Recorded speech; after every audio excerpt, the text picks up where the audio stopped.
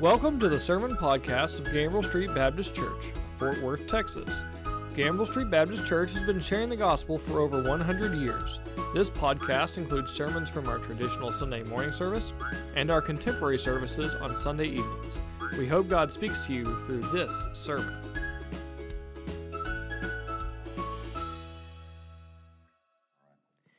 So we're starting a new series. We're going to be looking for the next 7 months through the month of July at the book of Ephesians.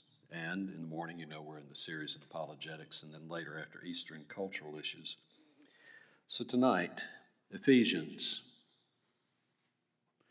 I've got a subtitle there called Unified in Christ Through the Church. We're not unified with Christ by means of the church, but we are unified in Christ, and we express that through the church. That's what that means, and it's going to deal with the two themes that we'll discuss at the very end. I'm going to do a little preaching, but I'm going to do mostly teaching tonight. I'm going to set the background and the framework for the book of Ephesians. So, identity. Here's where we're going to preach a little bit. Next slide. It is entitled To the Saints, and the reason for that is because that's the way the book starts. We're only going to cover 2 verses tonight. 40 minutes to cover 2 verses, but we'll do it pretty thoroughly.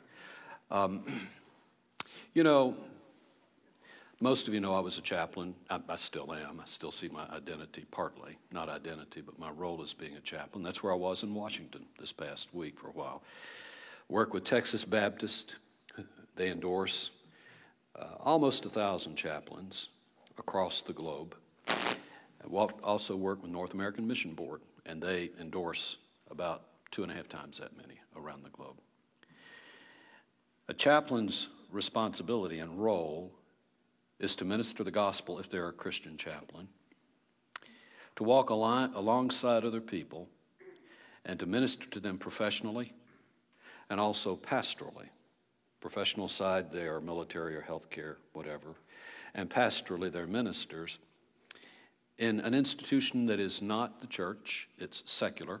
It's in a pluralistic setting about which we spoke this morning, so that they all can exercise have free exercise of religion wherever they are. And they minister to everyone, whether or not they actually perform the religious service for the people, or if they can't, they provide it through other people.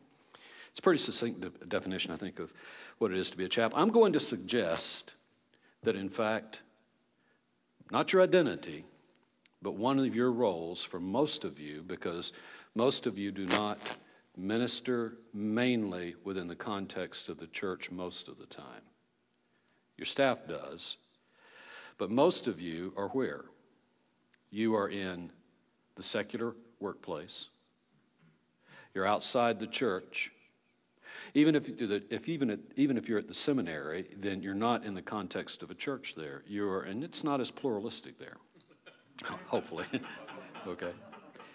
But most of you have relationships, circles of relationships that reach beyond the church. And in that respect, God calls you at one time or another to be a chaplain, to minister in a context that is not strictly within the confines of the church.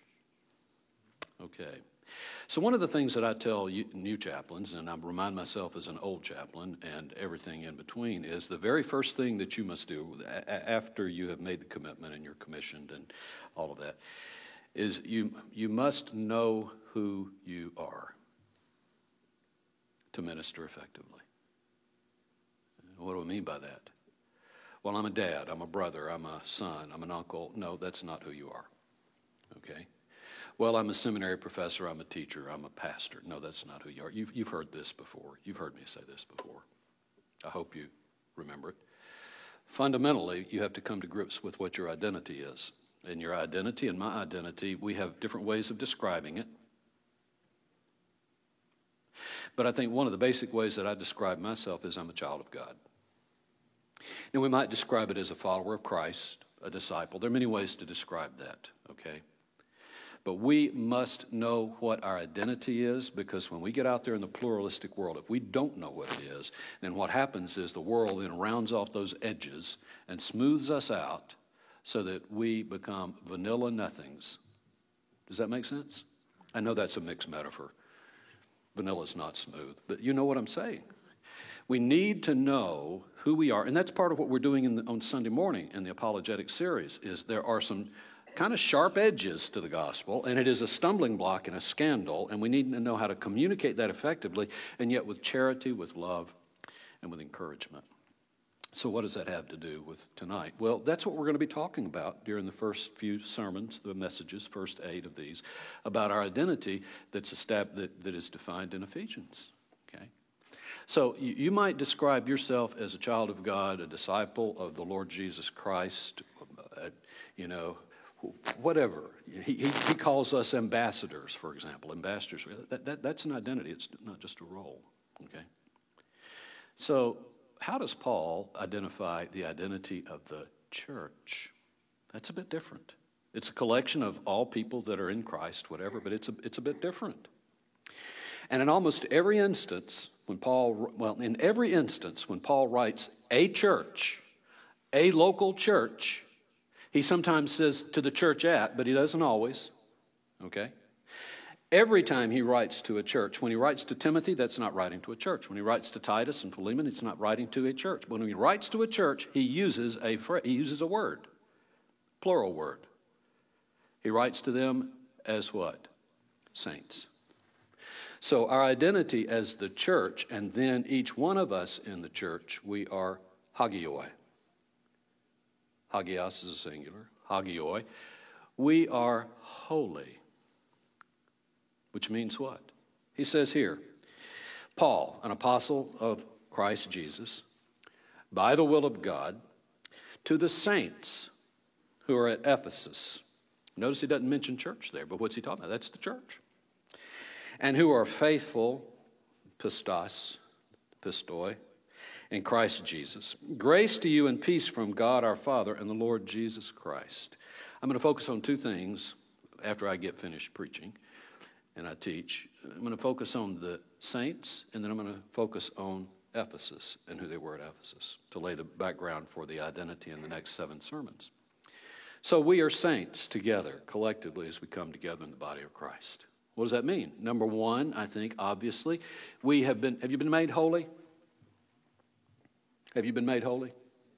When you were saved, what percentage of you was made holy? Some want to say, well, you see, being made holy is a gradual process and you grow in holiness, and that is true, but that suggests to some people that when you were saved that you weren't completely holy. You become more holy. No. When we're saved, we are cleansed completely by the blood of Jesus Christ, and we are made holy.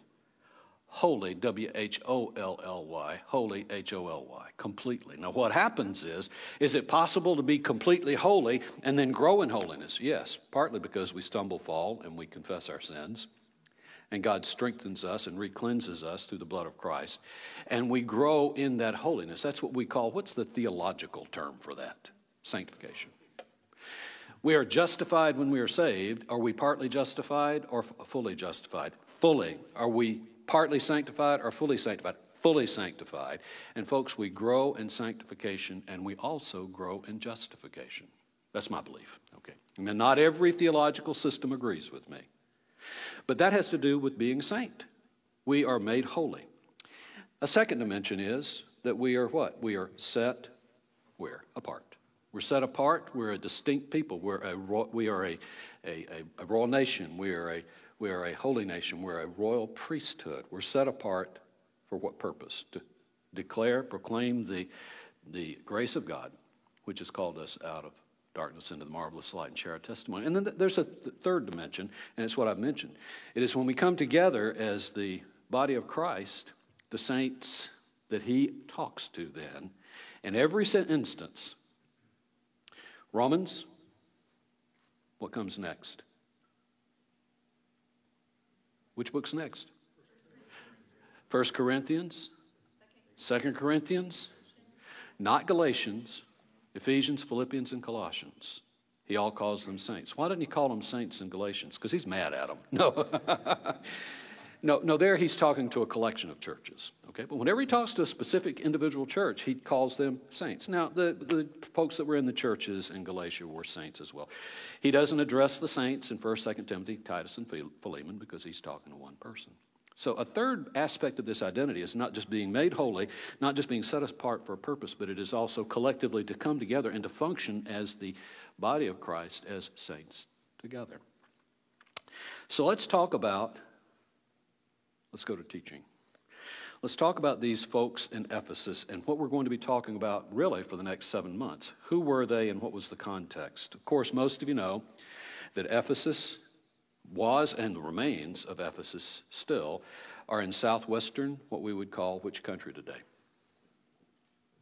Turkey. Well, actually, it's in western Turkey on the south side, next to the Aegean Sea, on the river Salinas, near the Mediterranean coast, which was one of the most important harbors of the day, and it had begun silting up significantly even before the time of Christ, and they had engineered the dredging of the harbor to make it more accessible. Just as you look from the theater that overlooks the harbor, today it's about a 2-mile walk to the sea. It used to be about a half-mile walk when it was dredged properly. By way of Greek background, as you can see, the Ionian League. They belong to the Ionian League, which, as you see at the next slide, it's hard for you to see from that distance, but maybe online you can see it a little bit better. There was the Aeolian League on the north. There was the Dorian League on the south. Those were families of Greeks. And in the middle, we have then the Ionian League of about 12 cities. And this region, most of the cities had been founded about a millennium and a half before the time of Christ. Sometime between 1500 and 1000 BC, most of these cities, as Ephesus had been formed. Ephesus, was the cultural center of what we would call Asia. Center of philosophy, center of art, center of learning. And even though we think of this as being Turkish today, in that day, ironically enough, modern days, the enemies, the Greeks and the Turks have been great enemies with each other. It was settled by the Greeks. This was Greek territory. There were many great and famous people that came from Ephesus beforehand, philosophers such as Heraclitus. Do you remember what Heraclitus said was the fundamental element of all of the elements? These were the elemental materialistic philosophers of the 6th century BC. Thales said it was water. There were others, Anaximander and Anaximenes. They came up with different aspects of nature that they said were fundamental. Air, earth, that sort of thing. What did Heraclitus say it was? Fire. Well, that's stupid. Everything isn't made of fire, is it? Well, his point was everything either is burning, has burned, or has the potential to burn. But you stop and think about it. The Big Bang is not something that we have to be afraid of. The Big Bang is not unscriptural, I believe. The universe had a start about 14 billion years ago, 13.8 billion years ago. And it started with a great instant flash of what? Of fire. A great explosion. So maybe he wasn't so far off. I don't know. Well, he was from Ephesus. Of course, it was permeated with pagan influence, pagan religions. The goddess Artemis was the chief goddess of this area. In Roman culture, she was Diana. You'll see her depicted as the goddess of the hunt, usually with a hound beside her and a spear in her arms. Here, the depiction is a little bit different. She was the daughter of Zeus, the chief god, and his consort, Leto, and her twin brother was Apollo. In Ephesus, you notice there are multiple, we don't know if those are eggs or breasts or what they were, but they represent what? Fertility. And interestingly enough, Diana, Artemis herself, was supposed to be a virgin goddess. And this was the goddess that was the source of controversy in Acts 19. In Acts 19, Paul has arrived there, and then after he's been there almost 2.5 years, almost, what happens? There's a great controversy over the silversmiths that make these silver trinkets, miniature idols, in this shape. And because of that conflict with Demetrius later, of course, Paul left Ephesus. The city was dominated by pagan temples, the chief of which was the temple to Artemis, where thousands of priests and priestesses ministered. Think about that. A church where not just the congregation, or not a church, the cult, not just the congregation had thousands, but there were thousands of priests and priestesses that ministered there. Take a look at a picture of the temple. It does not stand today. That's a reconstructed example of the temple. It was built about 550 BC. It was one of the 7 wonders of the ancient world. The temple precincts provided sanctuary for people, or asylum for people that retreated into it, and it was destroyed in the 4th century, about 356. Greek tradition has it that it was destroyed on the same night that some great military leader was born in Macedonia. Who was it? Alexander the Great. And we don't know whether or not that's exactly right, but that's the tradition. It was destroyed when an arsonist by the name of Herostratus decided to make a name for himself. And because of that, the Ephesian council then proclaimed, once they found out who it was, that his name was never to be mentioned again within the precincts of Ephesus, but we know who it was. It was Alexander offered to rebuild the temple, but they were told it was inappropriate because by this time people had begun to divinize Alexander and see him as a god. And they said in Ephesus, no, it is not right for one god to build a temple for another. So they waited until he died, and they started building it after Alexander died. And it took about, somewhere between 120 and 220 years to build. What's left of it? That's all that's left. One of the 121 columns of this huge temple that was 200 feet wide, 400 feet long. That is 1 1/3 times the length of a football field. And how much wider than a football field that the Cowboys are playing on tonight? Who knows how wide a football field is? 160 feet. I don't know how many yards that is. We can convert it in a moment. But yeah, so it's much, much larger than a football field. Ephesus was also a place where there were many other temples. There were temples to some of the Roman gods and even to the emperor cults. So you can see here in the next slide, this is an example of the temple that was built after the time of Paul, after the time of John, but an example of one of those pagan temples built to the Caesars. It was built to Hadrian. Hadrian, of course, that built the wall in northern England, or his troops did. So somewhere around 140 BC. The political connections in Ephesus between 27 and BC and 297 AD, it was the proconsular province of the Romans, capital in Asia. So you know about the subcontinent there of Asia, which is basically Turkey. It's hard for you to see from that distance, but Asia is on the left bank. It's on the edge of the Aegean, and Ephesus is right on the coast. And it retained its political and mercantile influence during the time of Christ, but then it began to decline in the 2nd and 3rd centuries. In Ephesus, there was a large, what we would call theater. It was like a huge forum. And that looks pretty large, I guess, when you can barely see the people at the bottom. It seated about 25,000 people. It was probably the largest theater in all of the ancient world in its day. And to take a look at the next slide, you can see a bit of the kind of context. You see the people at the bottom. That's the avenue that ran from the bottom of the theater down through the agora, that is the marketplace, and down then to the harbor. You can see, well, you can't even see them, but there are actually people that are sitting up in the theater, and they're so small that they're almost not visible. So it was a huge theater. And then not far from it, there was a stadium that was about 700 feet long, where the athletic games were contested. They had gladiatorial fights. They had chariot races there. And next to it, they have uncovered the graves of many gladiators that died in the stadium. There was a large bathhouse there that could accommodate 1,000 customers at one time. So this was a large, prosperous, influential, political center, cultural center, philosophic center, which then began to decline in the 2nd and 3rd centuries BC.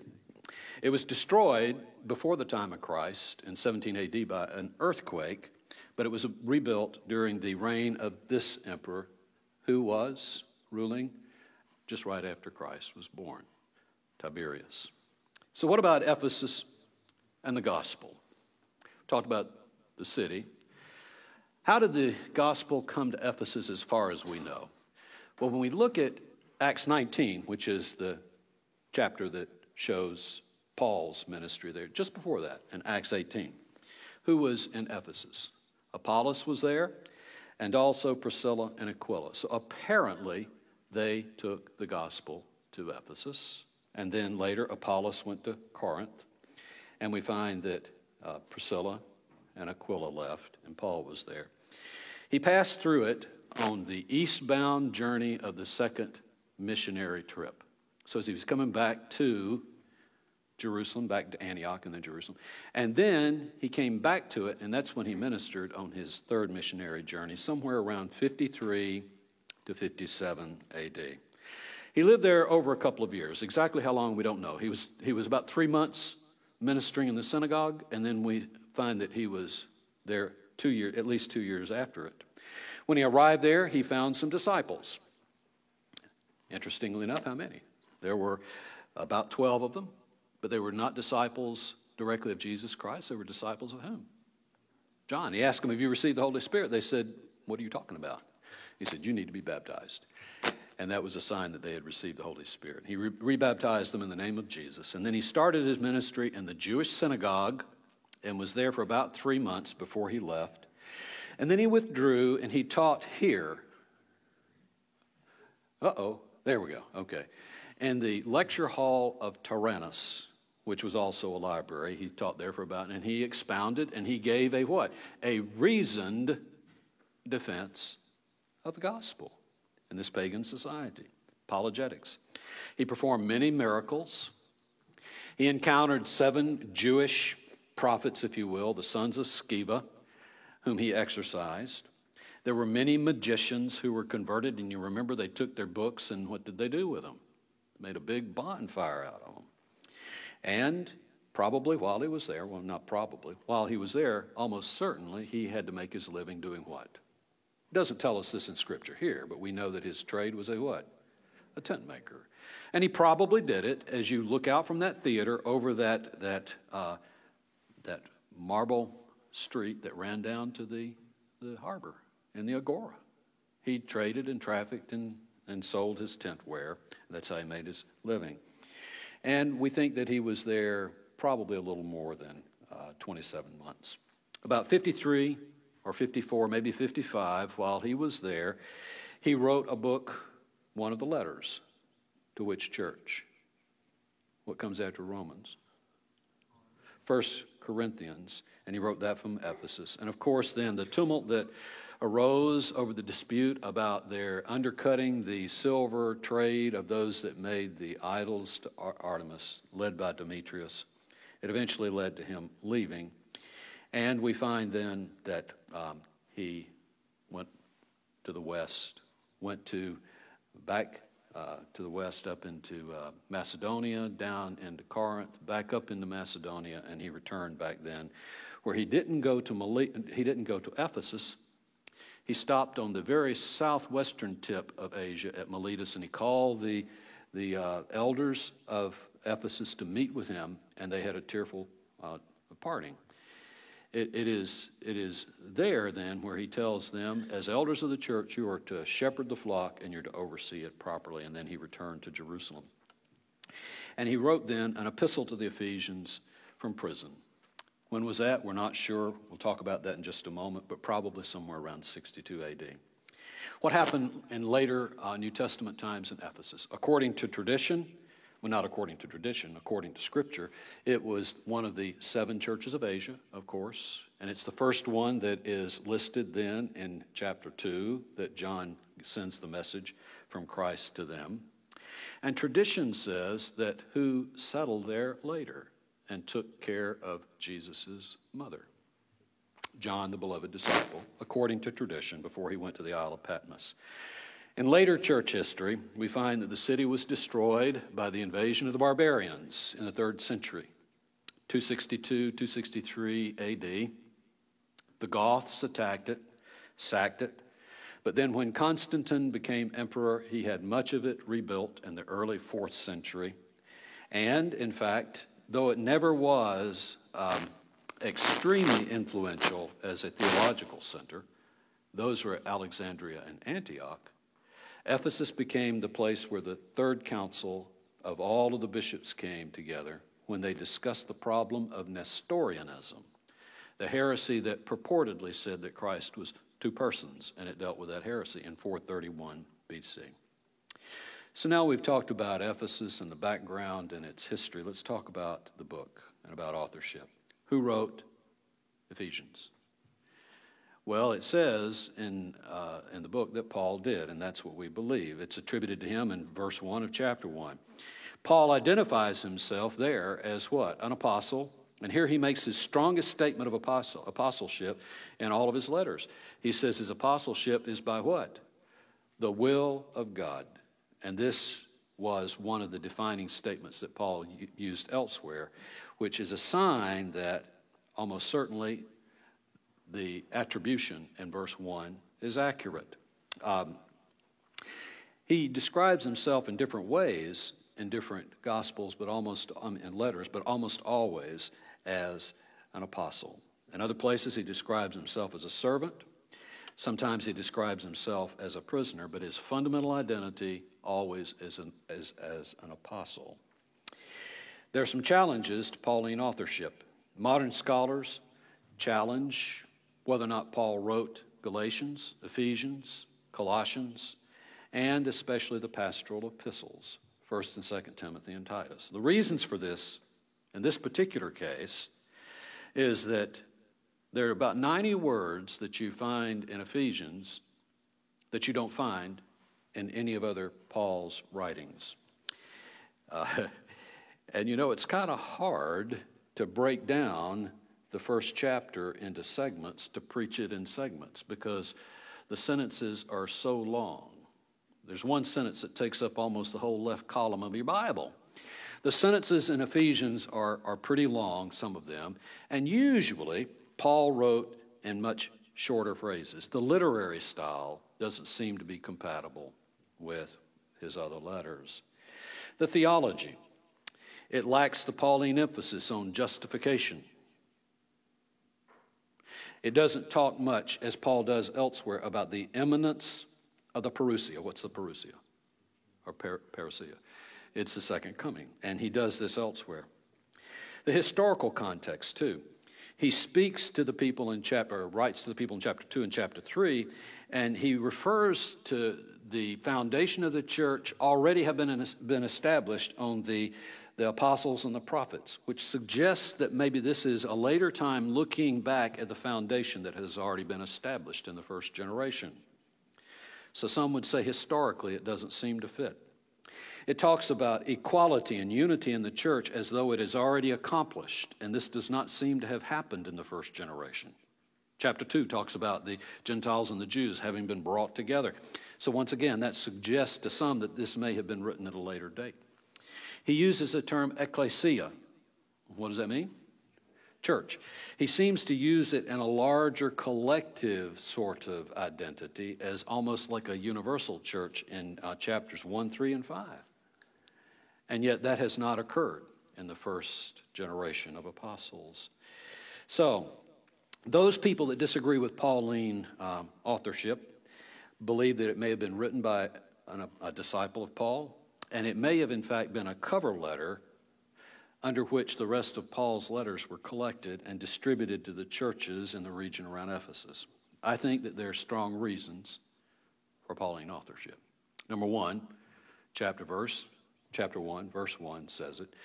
But you also know this, that we don't have the original autographed version of Paul's letter, and there are some that contest whether it is in the most genuine of the manuscripts. I believe it is.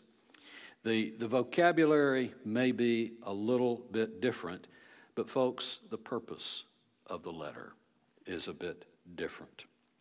The theological focus is not for Paul, as in Romans, to emphasize justification, as we will see in a moment.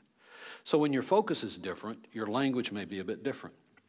The business about Gentile equality not having been accepted in the first generation, in fact, this may not have been as much of a problem in Ephesus. It may have already occurred more easily in Ephesus because there was not a strong Jewish contingent of Judaizers there, as far as we know, who were the legalists that would have opposed it. So maybe it has begun to occur in Ephesus early. And in fact, it may not be Paul saying this has already occurred in Ephesus as much as he's saying this is the will of God for you.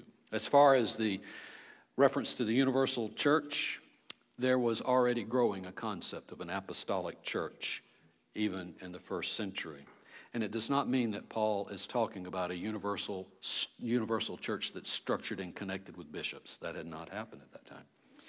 But apart from the scriptural evidence, probably the strongest evidence is outside Scripture. The earliest lists of New Testament books written by the earliest compilers of list of New Testament books all attribute Pauline authorship.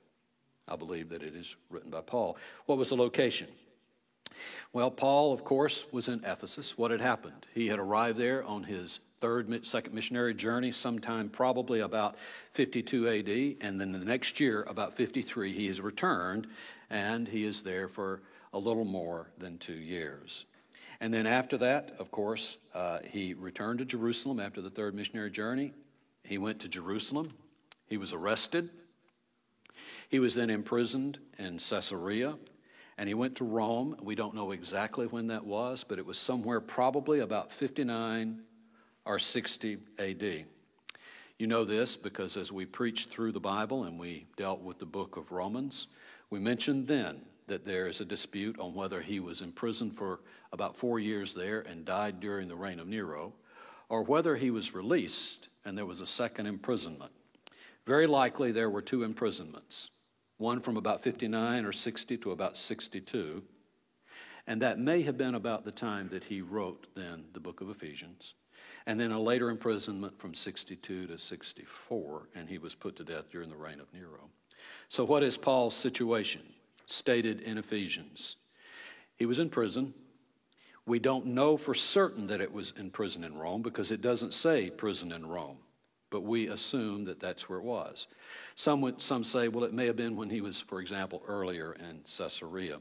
We know that he wrote other letters, other prison epistles, not just Ephesians, but Philippians, Colossians, and Philemon, probably all of those written from Rome.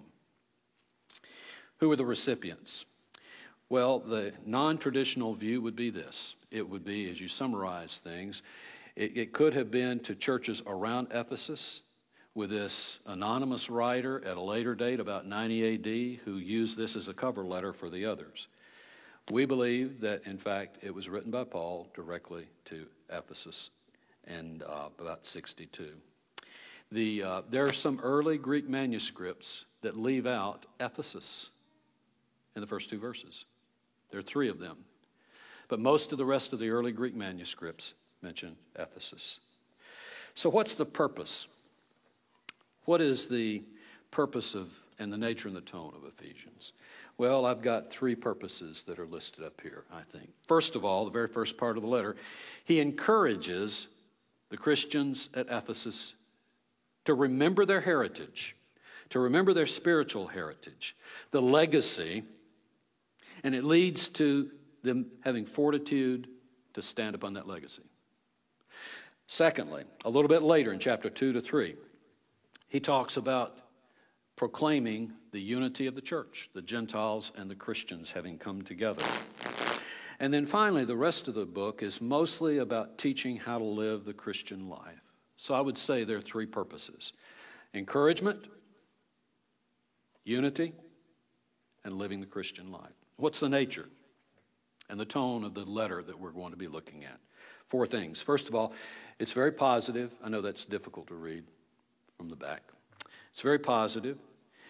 He encourages them. Does he always encourage every church that he writes, or group of churches? Most of the time he does. But is there a book where he is not really very encouraging? He chastises them and rebukes them.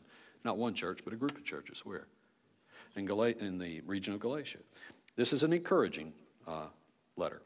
It's a theological letter. The themes are redemption and salvation.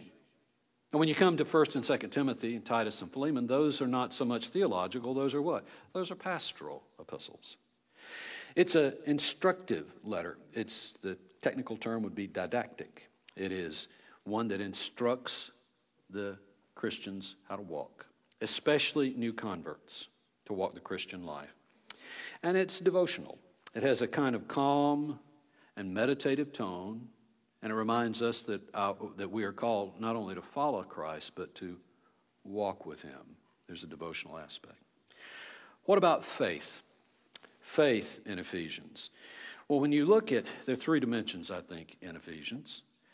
When you look at Romans, the obvious focus of faith is not just believing, but faith is obedience.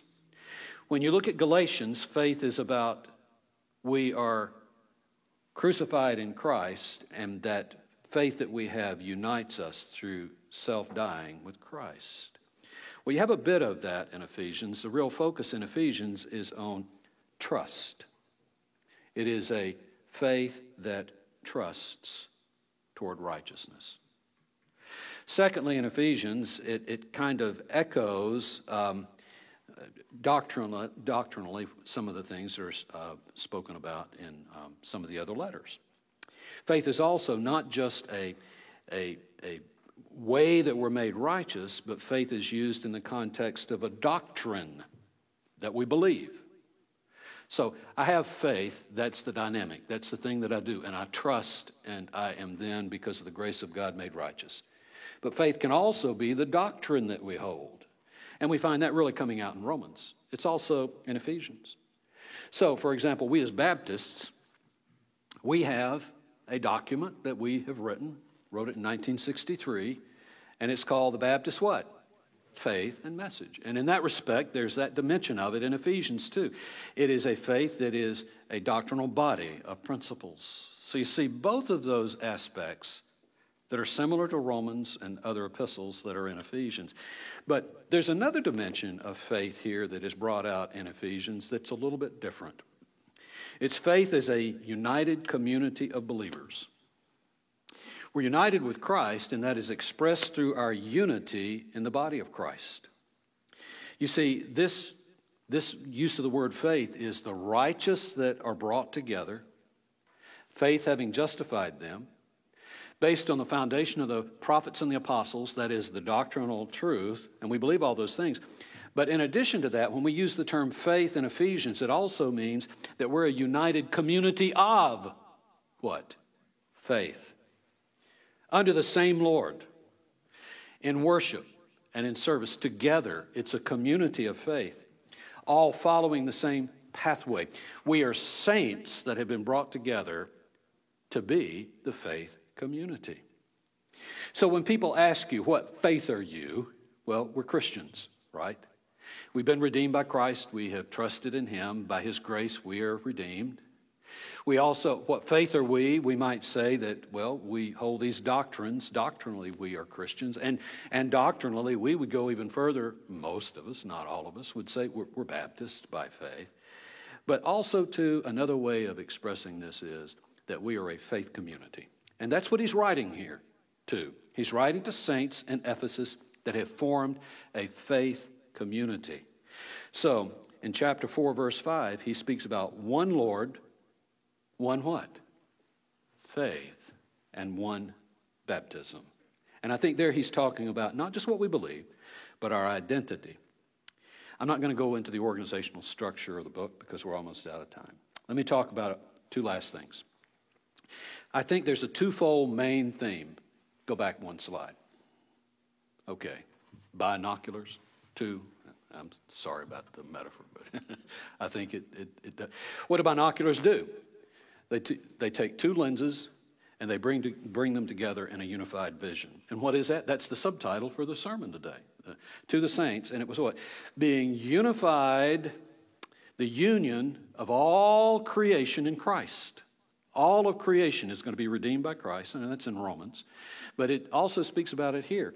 The union of all creation in and under Christ. And that is exhibited through whom? What is his way of communicating that truth to culture? They look at whom? They look at the church, through the church. And so the last couple of verses in chapter 1 express this very well. And he put all things in subjection under his feet and gave him as head over all things. So you see, everything is united under the authority of Christ. And then he said, and gave him to the church, you see, which is his body, the fullness of him who fills all in all. So there is a twofold message here. Yes, we come under his authority, and all creation eventually will proclaim him Lord. Today, he expresses that through the image, the action, the ministry of the church. And then finally, there's some other themes, just very quickly. Not just unity under Christ, not just the church, but also redemption in Christ, God's mystery, and the way he has unified Gentiles and Jews who were at enmity with each other. He encourages us, not based on the strength that we have, but he encourages us based on the power of God that resides in his body. He teaches how to live ethically as Christians. He talks about the mystical union of Christ and the church. And he does that by talking about what? Marriage. He uses that analogy. And then he finally closes the book and talks about put on the what? The armor of God, because we are involved, not in supernatural warfare, we're involved in what kind of warfare? Spiritual warfare. Supernatural warfare suggests that Satan and God are equal, in the battle. No, God is supernatural, and he calls us to engage in spiritual warfare. So, last slide. We are going to work through then these segments over the next 7 months. The first one is, and we're talking about our identity in Christ tonight and for the next 7 weeks. We are the church, we are the saints of God, and there are going to be other aspects, there are going to be other dimensions, there are going to be other facets of that jewel that we're going to be talking about over the next 7 weeks. We are, in fact, in chapters 2 through the middle of chapter 3, a masterpiece in the making. And then in chapter 4, the beginning of it, we will talk about being equipped for the work of ministry. And that's where he talks about, in addition to other things, he talks about the gifts that he has given to the church, just as he did in Romans and as he did in 1 Corinthians. Then he calls us to walk worthy of the calling. That'll be the next section. Next to the last section, the household code. What is it to live and to manage and to minister in a godly home? Husband and wife, children and parents, and slaves and masters. And that has to do with where? The godly home reaching into what? Into the workplace. And then finally, the spiritual warfare where we put on the armor of God. For those of you that are watching online, I would like to encourage you to be back next week, and those of you that are here, as we look at the identity of Christ and contemplate this. Has God called you as a saint to minister on the behalf of Jesus Christ? I pray that that is your identity, and I pray that you have a local church that you call home. We love the fact that you join us online. At the same time, what he wants you to do is to be engaged in a local church, a body of believers that have been called together as saints that are sanctified, that are set apart for a purpose, and are called into the world to be what? Something like chaplains. Are all chaplains saints? I hope they are. Are all saints chaplains? You might have thought when you walked in here tonight that you weren't, but I believe you are.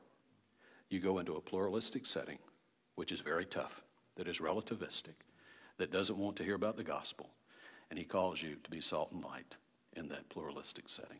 wherever you may go. Let's pray. Father, we thank you so much for Paul's message to the Ephesians, and I pray over the next few months as you teach us not only who we are, but how you're working through us to make us masterpieces in your kingdom. As you equip us for ministry, that we will walk worthily, that our homes will be godly, and wherever we go in the workplace, we will take that godly influence. And remember that we must put on the armor of God, for we are at war with spiritual forces, and only you are more powerful than them. May we put on your armor as we go into battle tomorrow. In Jesus Christ's name we pray. Amen.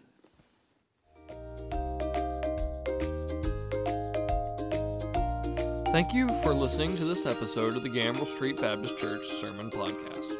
If you have questions, we would love to speak with you. Please call 817-926-1785 to speak with a minister.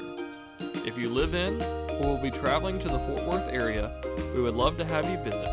Gambriel Street Baptist Church has 6 church goals: to reach the lost for Christ, to learn more about Christ, to touch the city through Christ, to train leaders to serve Christ, to embrace the world with Christ, and to build strong families in Christ. Please join us for our next episode.